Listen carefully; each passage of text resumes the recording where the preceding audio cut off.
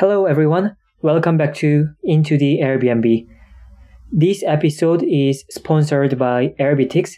It's an affordable, accurate rental analytics. Anyways, in this episode, we've had a chat with an Airbnb host from Oakland in California. His name is Ansel, and he owns one mobile house. Here are some quick facts about that Airbnb listing.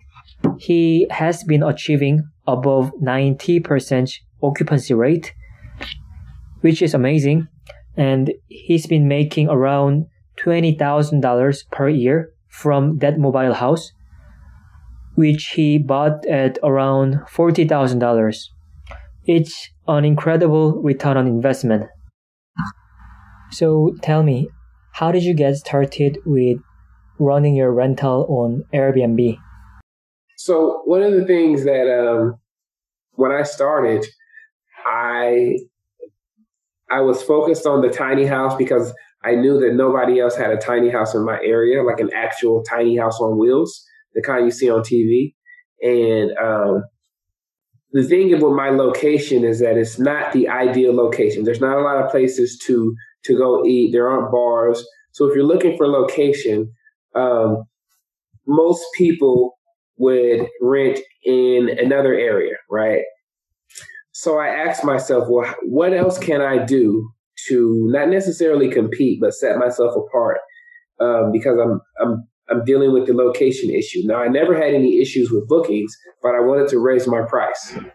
So what I did was I did some research, and I determined that my tiny house needed to be Instagrammable, right? Okay. I needed it to be a place where people wanted to take pictures. Now, they already took pictures because it's a tiny house, but I decided to redesign my interior. I put up artwork, I painted the walls, new furniture, and I made it pop, right? I wanted people to say, wow, like I really wanted to blow people away. And so when I did that, it worked. To where I was able to go from $60 a night to $90 a night, right? Right. And which year was it? Excuse me, which year? Yeah. 2019. Right. So that's when you first listed that tiny house on Airbnb. 2018 is when I first listed it. Right. And then 2019 is when I remodeled it, and then I raised the prices.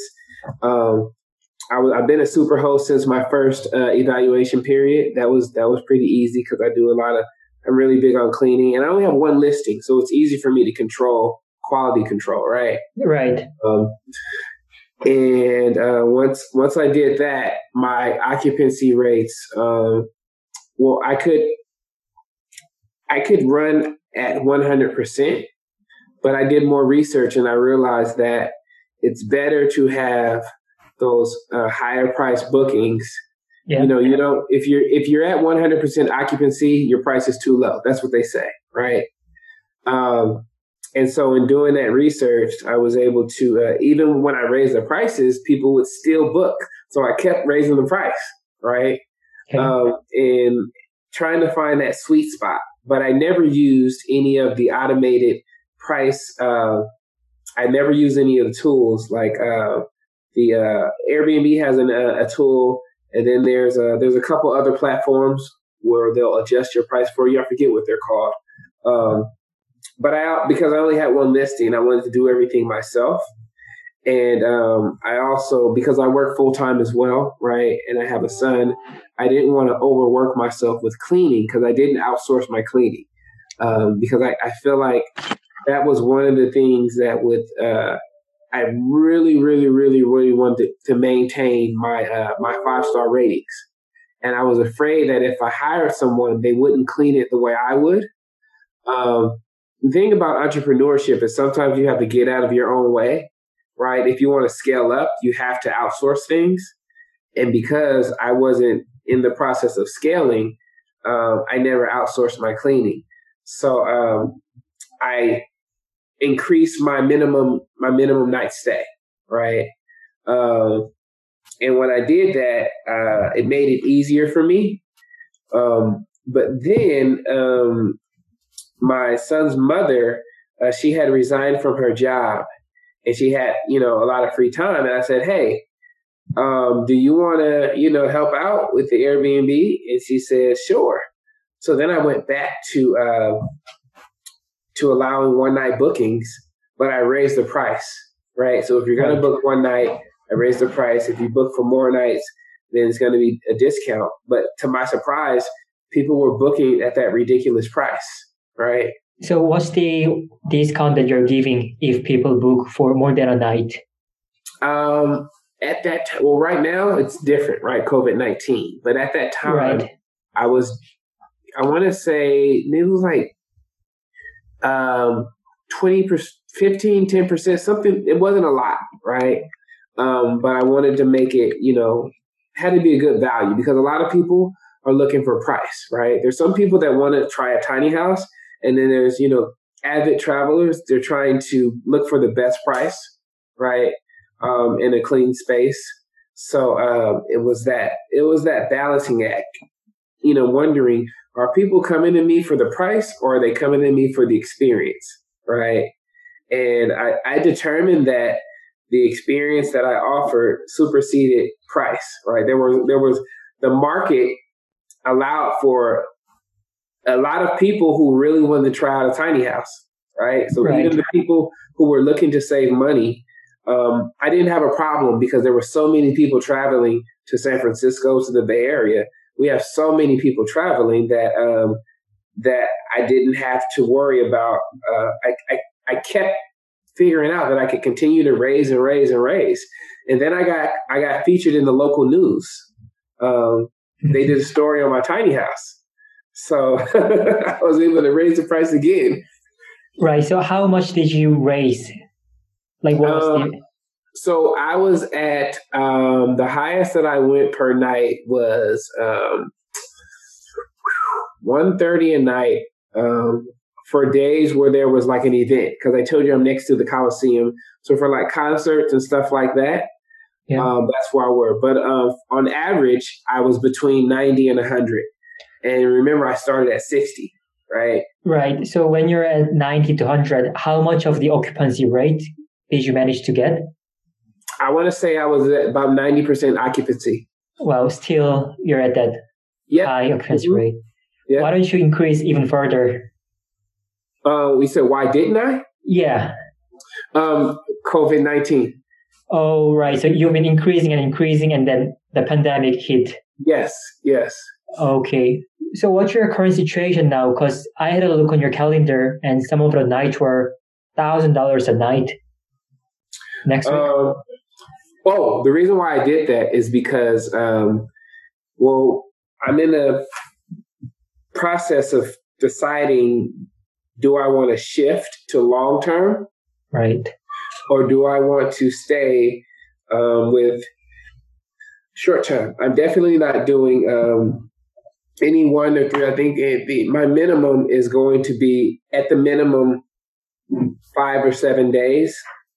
But because of the pandemic, I bought an ozone machine. An ozone machine is supposed to kill anything in the house. It's very toxic. You can't run it while there's, plants or animals or anybody inside the house.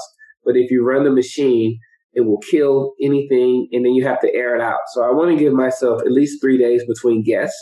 Right. And I also wanted to give myself some time to figure out what's going to happen.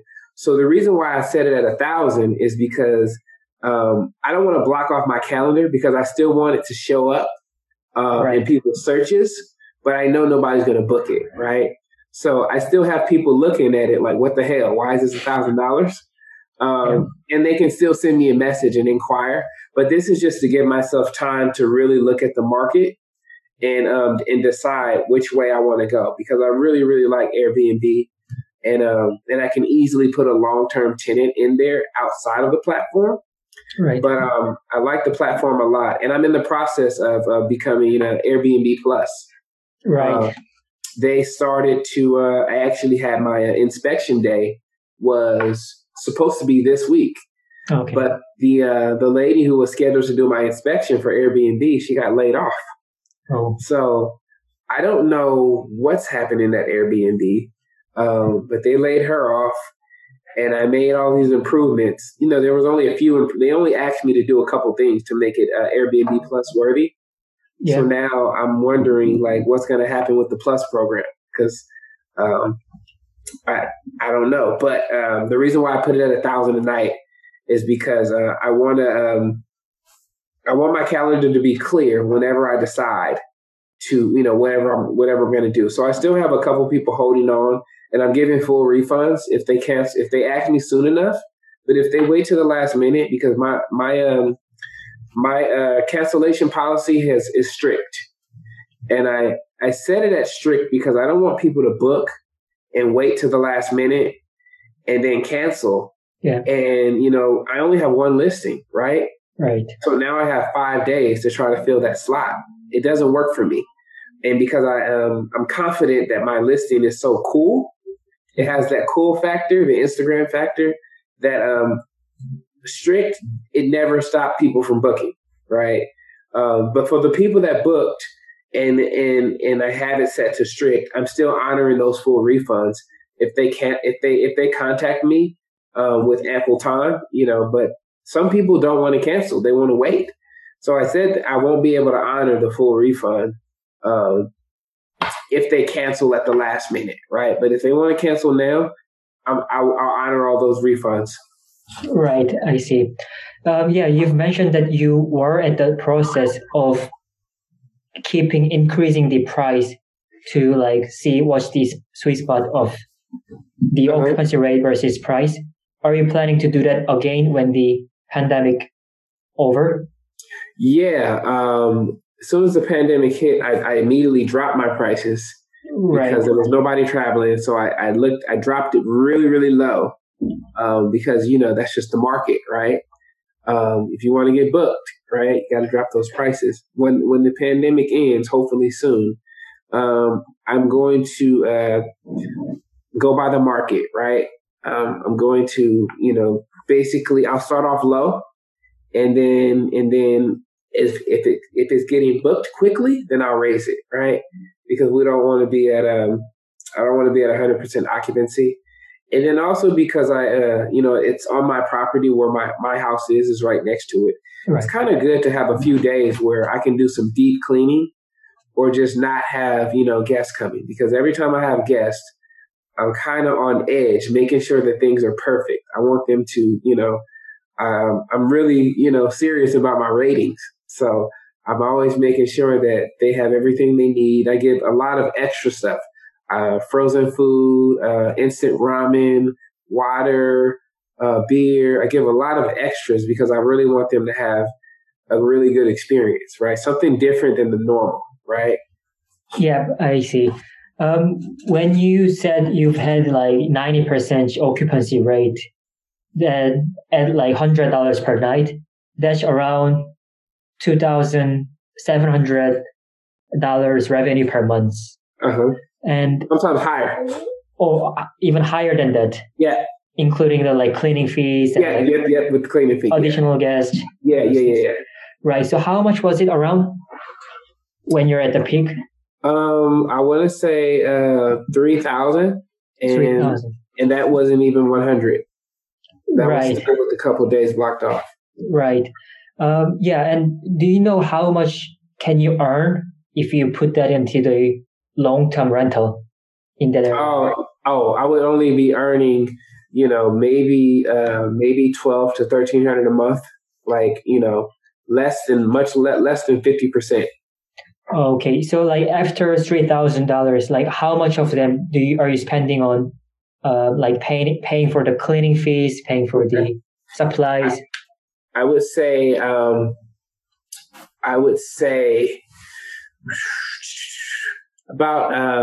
1,300. About 1,300. So that's around 1,700 after everything. Right. Right. Yeah. Which is still higher than. Yep. Much higher. Long-term rental. Okay. Mm-hmm. Are you thinking about running a few more Airbnb properties? Because you're doing well. I am exactly. Yeah, I'm actually going to buy another tiny house. I have space on my property for two more tiny houses. Okay. Yep. Um, and then I also have a studio. I converted my garage into a studio. So I have a long-term tenant in there. A long-term tenant there, the tiny house Airbnb, and then I can get two more. I have space for two more tiny houses. So I'm definitely planning on doing that. I'm just waiting for the market to see, I want to get things at a discount, right? Now is a good time to buy stuff at a discount. But I also want to see what's going to happen with travel, right? And so about the two houses that you're thinking of buying, is it like within the same building as your house? Yeah. But these are going to be smaller. So mine is my tiny house is 25 feet long. Right. New ones, they'll be 14 feet long. And then they'll also have composting toilets, right? So it's going to be a little different. Right. So I don't really get it. So are you buying the new house or is it already within your building? Oh, so yeah, I'll be buying. So the tiny houses, they're on wheels. They're on a trailer. Okay. Yeah. Right. So it's a movable house. Yes. Okay. Yes. They're on wheels. They're built like a regular house, but they're on trailers. So we buy it and then they deliver it and then I park it. Right. Mm-hmm. Wait, so this house that you're renting out right now is also the movable house? Yes, it's a tiny house. Oh, right. That's tiny what the tiny house meant. Tiny house on wheels, yeah. Okay. Wow, right. Mm-hmm. Like, how does that work? Do you have to also buy the right to like park? No, because it's on my property. So technically speaking, my neighbors, there was a time where they could petition the city to say that it's a blight, an eyesore. Yeah. But I don't live in that type of neighborhood. As a matter of fact, I have the nicest house in my neighborhood. Right. And my neighbors love me. So it's not a blight per se. Okay. And so do you mind like sharing how much it would cost to buy a mobile like tiny house like the one you have? So mine's right now probably be 50. The one that I have right now probably 50,000. Right. Maybe a little less because of the market. And also depends on where you buy it, like where in the United States where you buy it from, because things are cheaper on the East Coast and down south, and I'm on the West Coast in California, where the cost of living is more expensive. Everything's more expensive. Right. But right now, I can get a 14-foot for 18,000. And possibly less if I do some of the work. If I tell them, don't paint it, if I just get the shell and I tell them, I want to do the cabinets and stuff, it can be cheaper. So I would be able to add two more listings for about $40,000. Wow, that's really a great return on investment because you're making around $20,000 per year. And it cost me $35,000 to buy it, the first one. Yeah. Wow. I can't think of any other ROI like that. Yeah, that's really awesome. It's crazy. Yeah. Finally, what are the top challenges about running Airbnb with the tiny house, with the mobile house? I say that the challenges are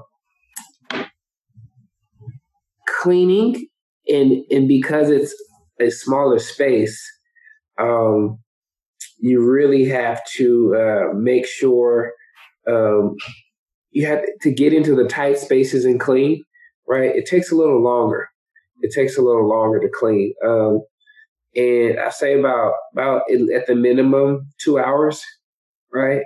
Unless you're rushing, right? But I don't have anything to compare it to. I would say cleaning, and other than that, that's the only challenge that I've had is making sure that I give myself enough time to clean. Okay. Yeah. And then that's it. All right. Yeah, I think you found a really nice, good investment vehicle. Absolutely.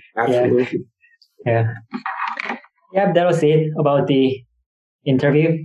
Okay. Yeah. Well, I appreciate you. I appreciate your time interviewing me.